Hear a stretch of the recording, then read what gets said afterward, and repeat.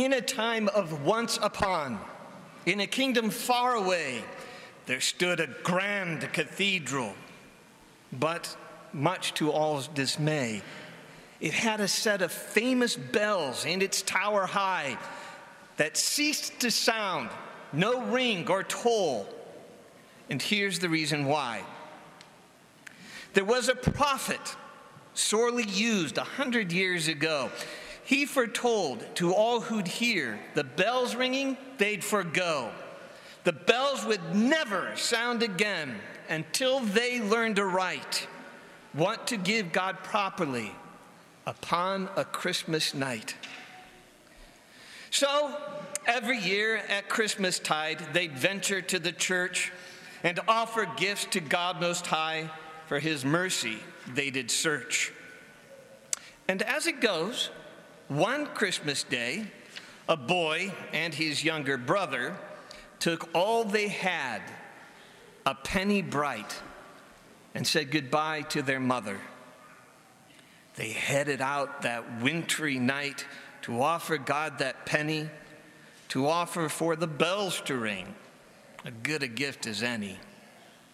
They traveled over hill and dale, thin-scarfed, worn gloves and shoes. It was a most exciting thing that God, their gift, might choose. It was for them the very first time that they were allowed to go. They thought about it all the year. Their hearts were all aglow. When, on a stretch of lonely road, they heard a plaintive cry. "Help! Oh, help me!" came a voice, as though someone were about to die. There, in a ditch, there was a form of a lady, bruised and harried, left lying with a twisted leg in the snow, half buried. She'd been struck by a man on a horse who'd been in quite a hurry to make it to the cathedral church for God's favor he wanted to curry. It was clear if they stayed and helped, the chance at the bells they'd miss, so they would have to sacrifice, their hopes this year dismissed.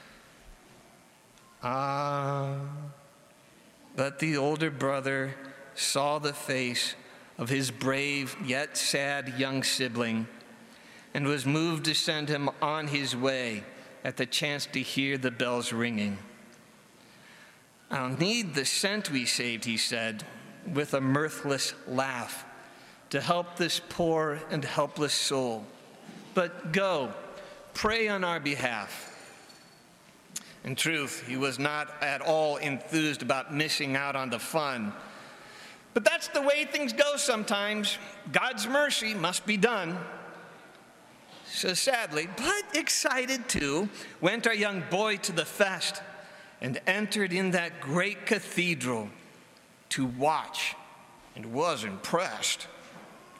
Poor men came and offered gifts of grain, sweet fruits of sun and rain. Not a sound. Rich men came and offered jewels bright that sparkled in the night. Still not a sound. Then came the king, and with him his companions, all of them dressed in royal purple robes. He offered his crown. Not a sound.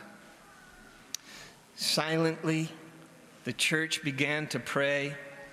Another year had passed. Their hearts began to weigh. Still not a sound. Quietly came the boy to the altar rail. He told the Lord how sorry he was. His brother's mission failed. Their gift was needed for charity, and the brother's fund sacrificed. I offer apologies for us both. This humble prayer must suffice. And then, from way up high, there was the sound of creaking. Ancient joints were moving now. all eyes in wonder seeking.